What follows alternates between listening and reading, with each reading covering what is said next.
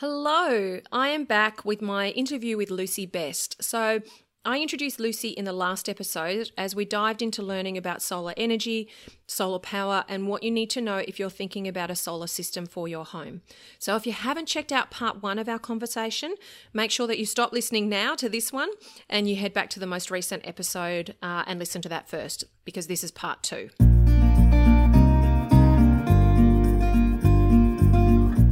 Welcome to Get It Right with the Undercover Architect. This is the podcast all about designing, building, or renovating your home. I'm your host, Amelia Lee. Think of me as your secret ally. I am on a mission to help you create a home that makes your life better, whoever you're working with and whatever your dreams, your location, or your budget. Together we'll uncover the nitty-gritty of how to get it right and how to create a home that works, feels great, and that you feel great in. So join me now.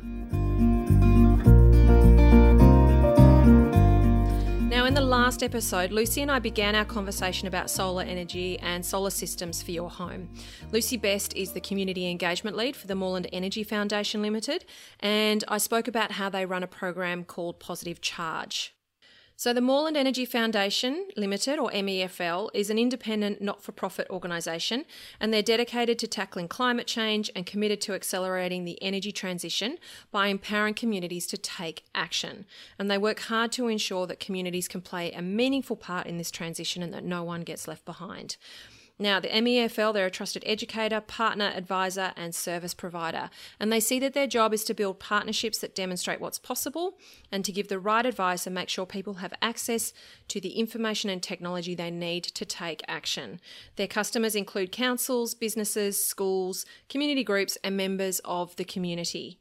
The program, Positive Charge, helps individuals and community access independent knowledge and advice for selecting a suitable solar system for their building or for your home, finding a reputable installer, and assessing quotes to make sure that you're getting the best outcome for your budget and your home. So you're able to access Positive Charge's services.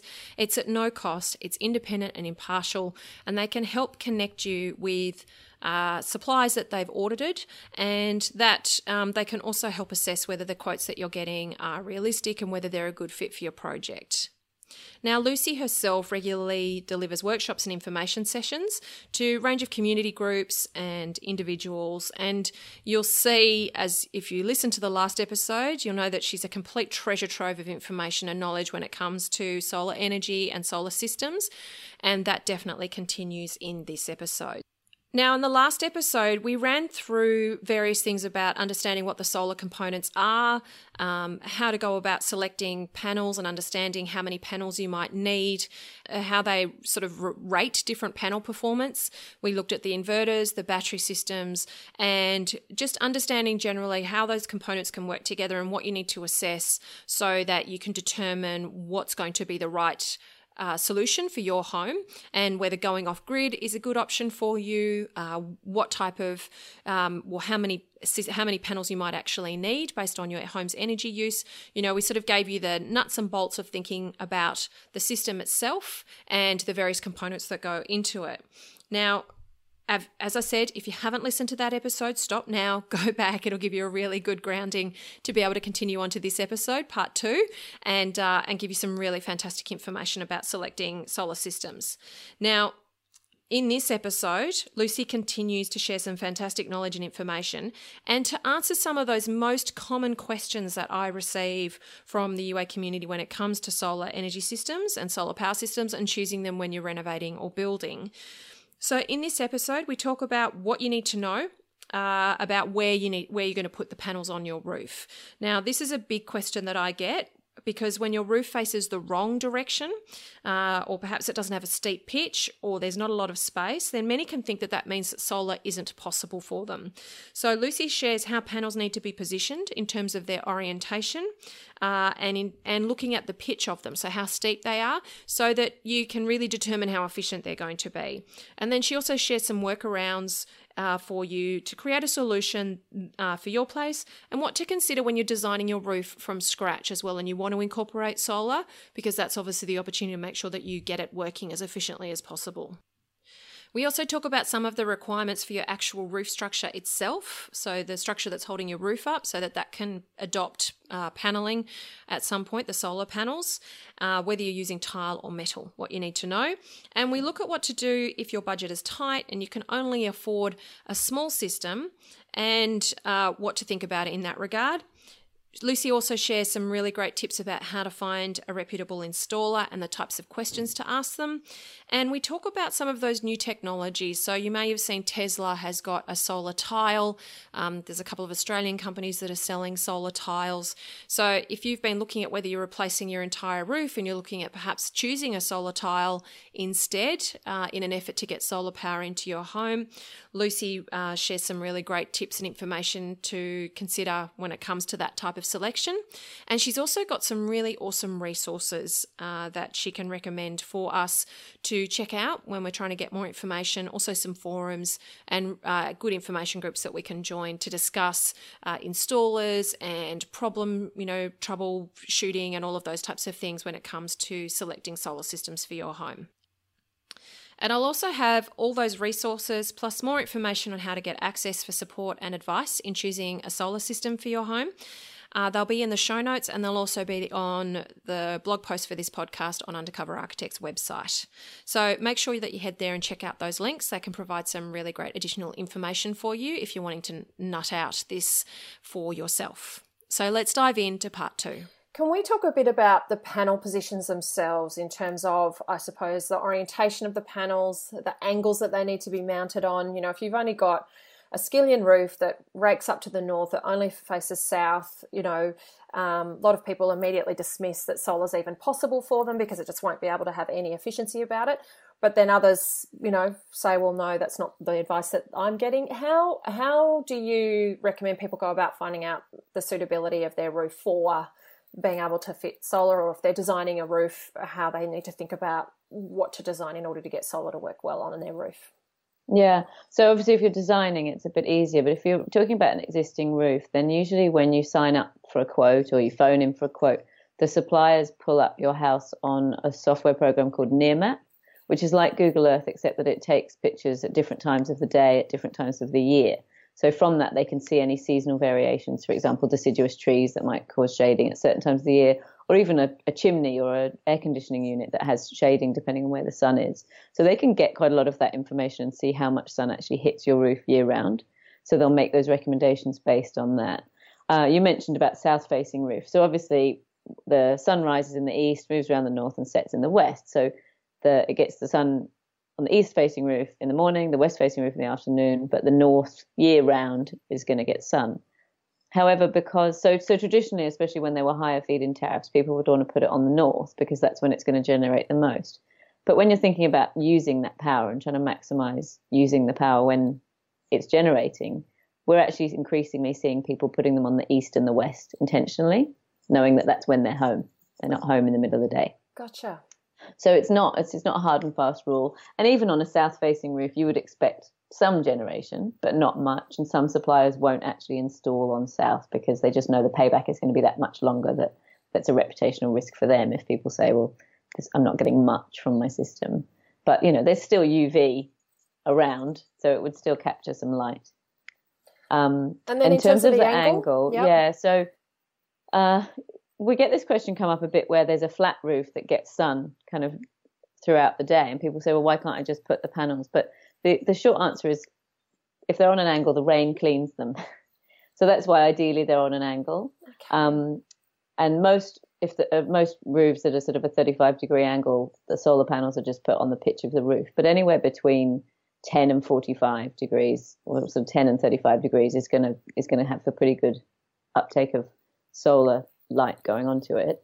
You used to have more considerations around the width of the light, so where it would come. So, for example, the sun's in the east, but it can still hit a north-facing panel, and that used to be a lot narrower. The newer panels, that's another way in which they've increased in efficiency, is they can actually collect light from different angles. Okay. So for example, your east-facing roof, as the sun moves around to the north, is still going to be able to capture some of that light.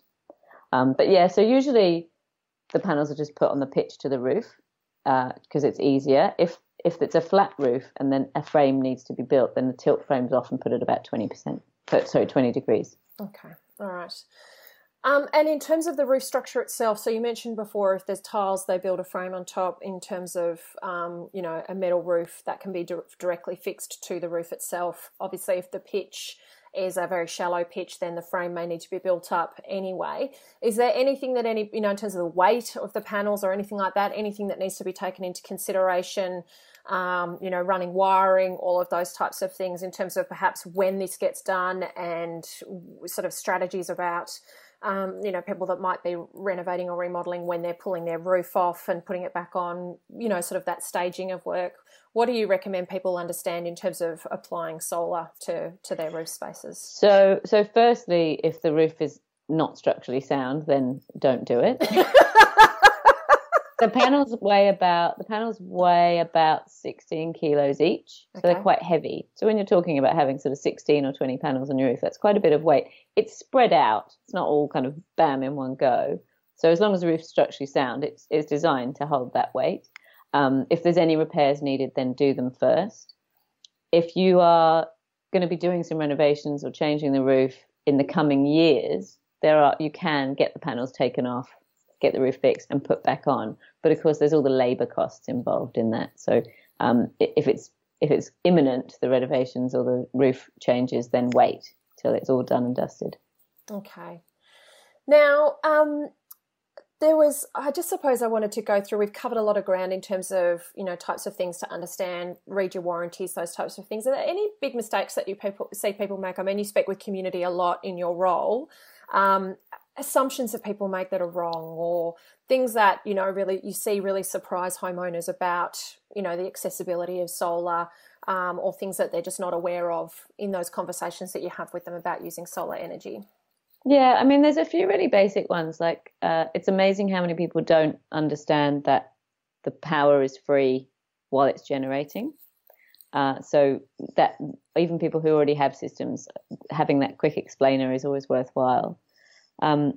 Another thing is that we get calls from people who will say that the system isn't generating as much as it said on their quote. But what the suppliers do is they'll give you an average across the year. So they'll say, for example, a 5 kilowatt system will generate an average of around 11.5 kilowatt hours per day. So in winter, it might only be 5, but in summer, it might be up to 22 on certain days. So they're averaging it out. So there's that seasonal variation, and it means that if you put a system on now, for example, your first bill, you're going to have much larger savings than you will in your winter bill because you won't have generated as much. So again, it's one of those things that seems quite straightforward and obvious, but if you haven't already thought about it, then you get the bill and you think, what's going on here? So it's sort of one of those things to remember. The other thing that happens is that we, of course, say use your power during the day, but then people turn everything on all at once. And although your system will generate a certain amount of kilowatt hours per day, it's not generating them all at the same time. So again, that's why smart meters are quite good, because you can get a good understanding of when you're using power and figure out what it is that's using the power. But for example, something like a kettle uses a lot of power, but only for a very short amount of time. But people get up in the morning and they use the kettle and the toaster and maybe the microwave, and there's quite a big kind of draw all in one go. And it might be that although the sun was shining, it wasn't generating enough to power everything all at once. So that's another area where it's good to try and stagger. So, put the dishwasher on and then the washing machine later, rather than everything all at once, depending on your system size. Okay. And I suppose if you only had a limited budget, that meant that you, at this stage, all you could afford is, a very simple system that's not going to do all of your energy, requirements. How do you protect yourself? I mean, this technology is changing so rapidly. That's what I've personally seen. I did my degree at the University of New South Wales that had the Solarc research, and I think about what we learnt about solar power over 20 years ago compared to the panels and the efficiency compared to and that's only a couple of decades. The rate of improvement in this industry is just extraordinary. How do people protect themselves against obsolescence, I suppose, in these systems if they can only spend a certain amount now and they want to set up something that they can then add to down the track. Is there anything in particular they should look at or to protect themselves against that, or things that they just shouldn't buy or shouldn't worry about just yet in how that all works?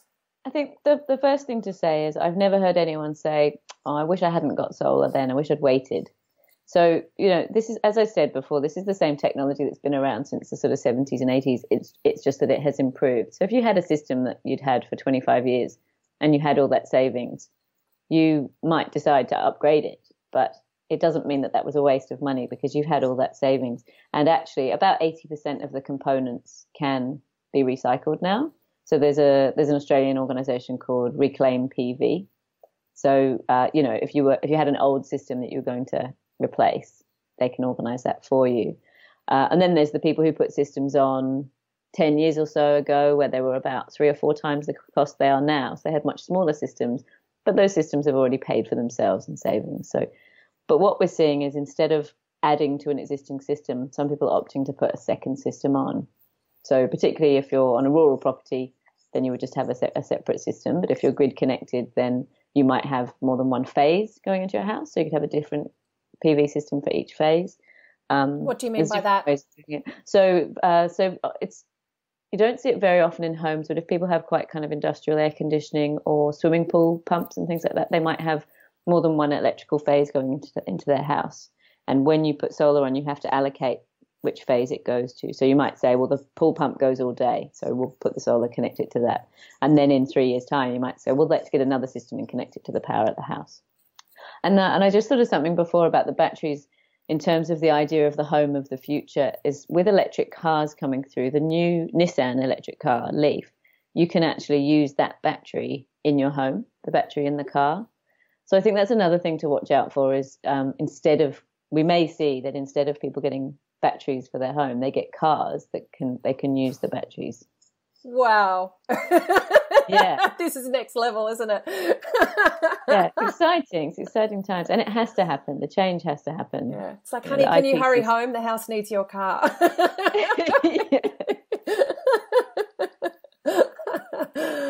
Yeah, I just I think it's really exciting, and I also know how overwhelming it is because there does seem a lot of technology associated with it, and it does feel like it's changing at such a rapid rate.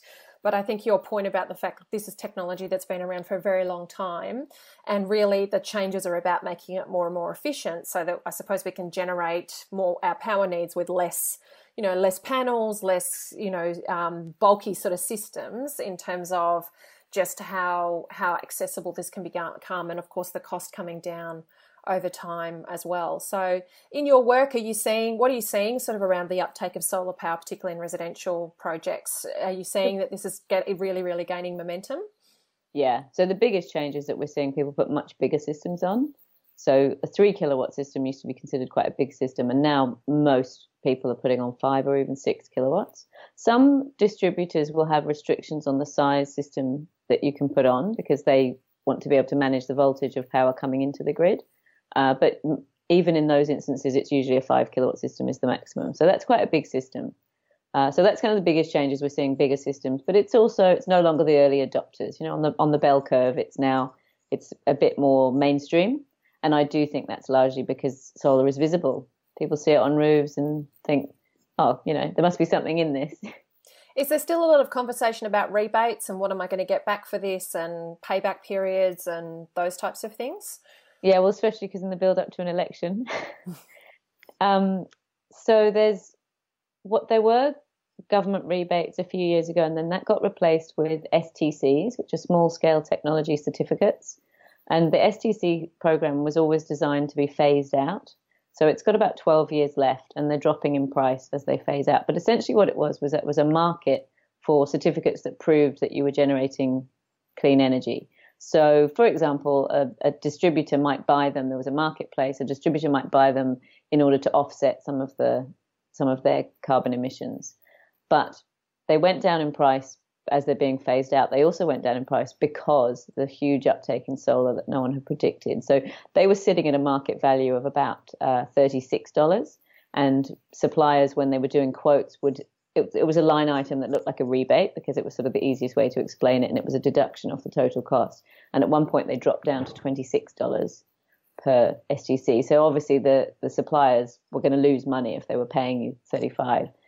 It's stabilized now, but it is being phased out. So sometimes there's a bit of a hurry, rebates ending. It's not a lie, but it's not a real rush. We've got 12 years. They're only adding about $100 to $200 onto the system, the price of the full system. So that's one part of rebate. And then, as I said, in the build up to an election, there's a lot of discussion. So in Victoria, the Victorian government are actually offering additional rebates. And yeah, I think hopefully as climate change becomes a bit less of a party debate, governments will be a bit more keen to offer rebates and incentives. Yeah, I think it's I think too, when the first sort of systems enabled you to feed back into the grid and you were getting the same rate on your bill as you were paying for your power, and then obviously that's changed over time as well. So I think for homeowners who are obviously wanting to take up the idea of solar, it's not necessarily a quick economic kind of win decision. It is very much that understanding of this is something that over time is going to be worthwhile, and we're doing it for other reasons as well as our hip pocket. This is about, our belief that the environment needs us to be behaving better in terms of how we use our energy, that this isn't just an empty, bottomless bucket, that there is an opportunity for us to have an impact through the choices that we make. And, our home is one of those choices, and how we power our home is one of those choices. So, I see homeowners that I speak to, they have a myriad of reasons for why they're wanting to make the decision about solar, and so it's really just pulling all of those pieces together about, how much is this going to cost me? What is it going to save me? What is that worth to me in terms of my personal values and my personal beliefs? And, that it's this really multi-layered decision-making process. So I think it's really fascinating to see, and it's fantastic to see that the uptake is increasing, that we've got a much more high level of consciousness around the importance of this, and the accessibility that, and ability of our choices to actually make a difference in this overall. So it is one of those things that's definitely, I can see the impact is really increasing. Yeah, and it's coming down in price, so it's making it easier for those people who weren't quite convinced. Yeah, I have a slide when I do presentations, and it's got an image of the Earth with an I heart and an Earth, and it's got a piggy bank. And I explain that that's because those are the two main reasons that people are keen on solar, and those two reasons are valid. And then later on in my presentation, I have the same slide, but it has the I heart the Earth, the piggy bank, and a stick it to the man. And I say these are the reasons people want to get batteries, and none of them are quite there yet. Sprung completely. Yeah, it's really this has been a fantastic conversation in terms of understanding I suppose what part of that conversation needs to have the biggest kind of weighting. It's like you say, if this is just about getting frustrated with energy generally and with the suppliers and with, frustrations around how they might be servicing you as a customer and just wanting to be rid of them, that's not necessarily going to support the growth of solar overall, because it's going to mean that energy bills are going to get higher for those people that can't necessarily afford solar. Like, I love that you brought that into the conversation in terms of just the socialist kind of aspect of this, and how we can really be thinking about this far more globally than our individual house with our individual solar system on it. Now, in terms of resources that you recommend people check out, of course, we're going to put all sorts of resources for you guys into the blog, because you have some amazing things on your website in terms of information and knowledge that homeowners can tap into. What other resources do you recommend that homeowners check out to help inform themselves about solar energy and selections of systems and those types of things? So the Clean Energy Council have a website, CEC, and that's where you can see accredited suppliers and retailers. So that's a good place to check about their accreditation. There's also Your Home, which is actually from Sustainability Victoria, but it's a very useful resource. It's an online book where you can buy the book, and so that's good for the whole picture, all the energy efficiency. Obviously, the Our Energy Future website and the Positive Charge website, which is basically, it's branded as Our Energy Future in New South Wales, but it's Positive Charge in Victoria. That's got lots of advice. The ATA is also a fantastic resource, the Alternative Technology Association, and they produce 2 magazines a year, and one is kind of the high-end, beautifully designed architectural homes with sustainability in mind, And that's kind of future thinking. And the other one is called Renew, and it's much more about the technology and the things that we can do. And there'll be people in there who've done DIY projects. For example, one of my favorites, this was a few years ago now, but there was a man who had taken the tiles off his roof, replaced it with a Colorbond roof, and then put the tiles under his house and wrapped them in tarp and had an extractor fan drawing the air from in between the tiles into the house, and that was his air conditioning system. Wow. That's insane. Exactly, but it's brilliant. But yeah. So one of their magazines has things like that, and the other one has just, gorgeous, inspiring homes that are made from recycled timbers and low VOC paints, and they have solar and passive heating and cooling and all those things. So they're both wonderful for very different reasons. And then the ATA has a website and has lots of forums as well, so you can go in there and ask people what their experience was with particular inverters or suppliers. It's a good resource. There's Whirlpool, but I'm always a bit hesitant to recommend people look at Whirlpool because it's often just someone soapboxing, and sometimes you'll find that it's one person that had a bad experience and they're the person who's vocal on Whirlpool, whereas actually there were hundreds of other people who had a pretty good experience, and so it's not as well researched as something like the ATA. Yeah, I find Whirlpool can be a bit of a rabbit hole, actually, of just who's the squeakiest wheel. So yeah, exactly. Now, you mentioned with finding reputable installers, so it's obviously checking the Clean Energy website, checking those warranties to see what they're actually covering and what the expectation is in terms of the drop-off of the system. Is there anything else that you recommend you ask installers to really test that they're going to be reputable and, the right people for you to be seeking advice from? I mean, I think those are the main things, but there is a track record. It's good to know how long they've been around and what their track record is. We do also have suppliers. We do a procurement that we can recommend and get quotes for people from those suppliers. And if you get quotes from other people and sort of it's unclear why there's a difference, you can call our team and we'll kind of help you work out what some of that is. But yeah, we the things we look at are Clean Energy Council accredited as both a retailer and a supplier, the warranties, the value for money, so not the cheapest systems, but good value for good quality systems, the longevity of the company. And from our perspective, we also need people who can handle the volume of inquiries because we work with councils throughout Victoria and New South Wales. But there are some, for your listeners, there are plenty of smaller companies that are very, very good and have a great reputation and offer really good systems. It's just that we don't work with them because they couldn't handle the volume. Gotcha. All right. And lastly, just to ask you about some of the new technology that's coming through. So, for example, Tesla and their roof tiles that are solar panels. And I know that there's inline solar panels that actually are a replacement for roofing that are available in some parts of Australia as well. What's the position of you guys in terms of looking at this new technology, in terms of us actually choosing a roof that is a solar panel rather than choosing a roofing product and then putting solar panels over the top of it? So again, if it's an existing roof, it's going to be much cheaper to just put solar panels on top of it than to replace the whole roof with solar tiles.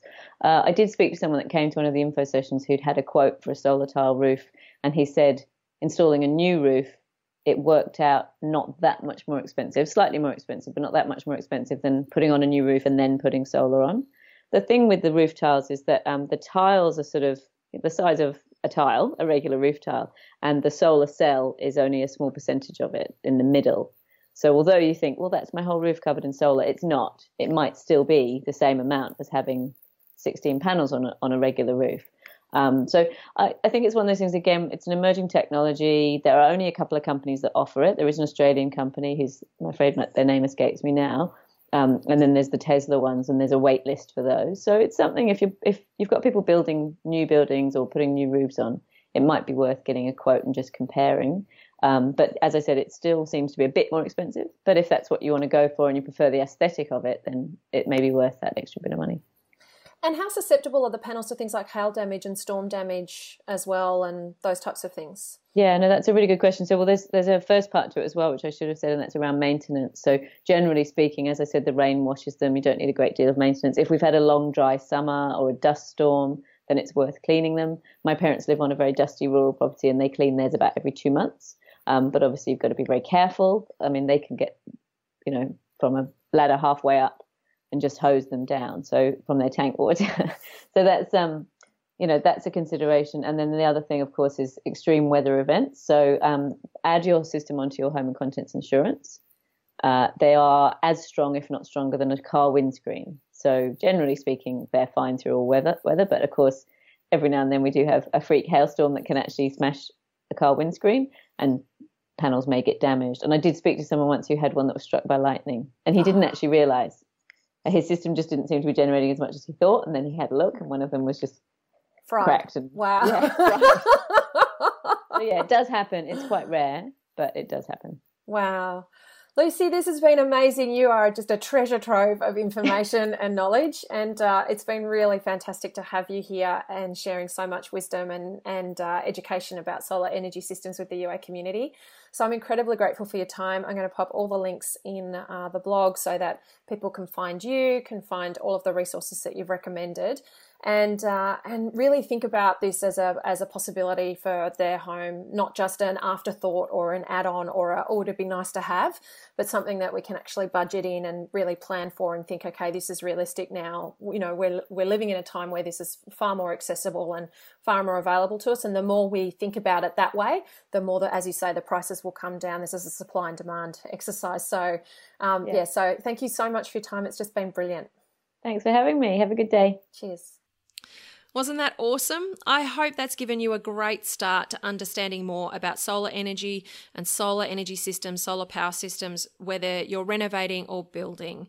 This is a really deep topic. There's a lot more to go into, but I hope that this has given you a really good framework of what to consider, the kinds of questions to ask, and the types of resources that are available out there to connect yourself into to really get some great information and advice and support so that you can always make sure you're making the best selection for you, your location, your budget, and your home. Now, make sure you tune in for our next episode because I'm going to share more great information with you in a simple guide to a sustainable home. And head to the show notes and blog as well because all of the resources and all of the previous episodes can be found there. Now, did you know I've also been creating YouTube videos of my interviews? And those are all sitting on the blog and they're also on Undercover Architect's YouTube channel. There's lots of other great information on the YouTube channel as well.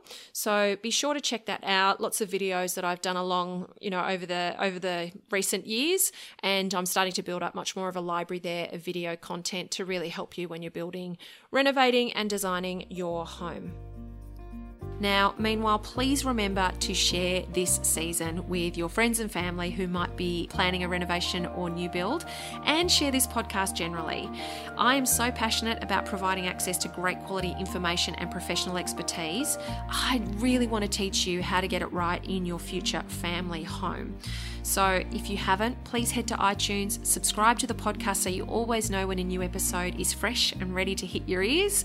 And also please rate the podcast and leave a review. Wherever you're located, this makes a massive difference to who iTunes shows the podcast to and whether they can determine if it's relevant for them or not, okay? Now I have a lot of resources that I've mentioned in this episode, so I'm going to pop those in the show notes for you as well, so you can head there if you want to do any further investigation yourself or grab some information from those resources.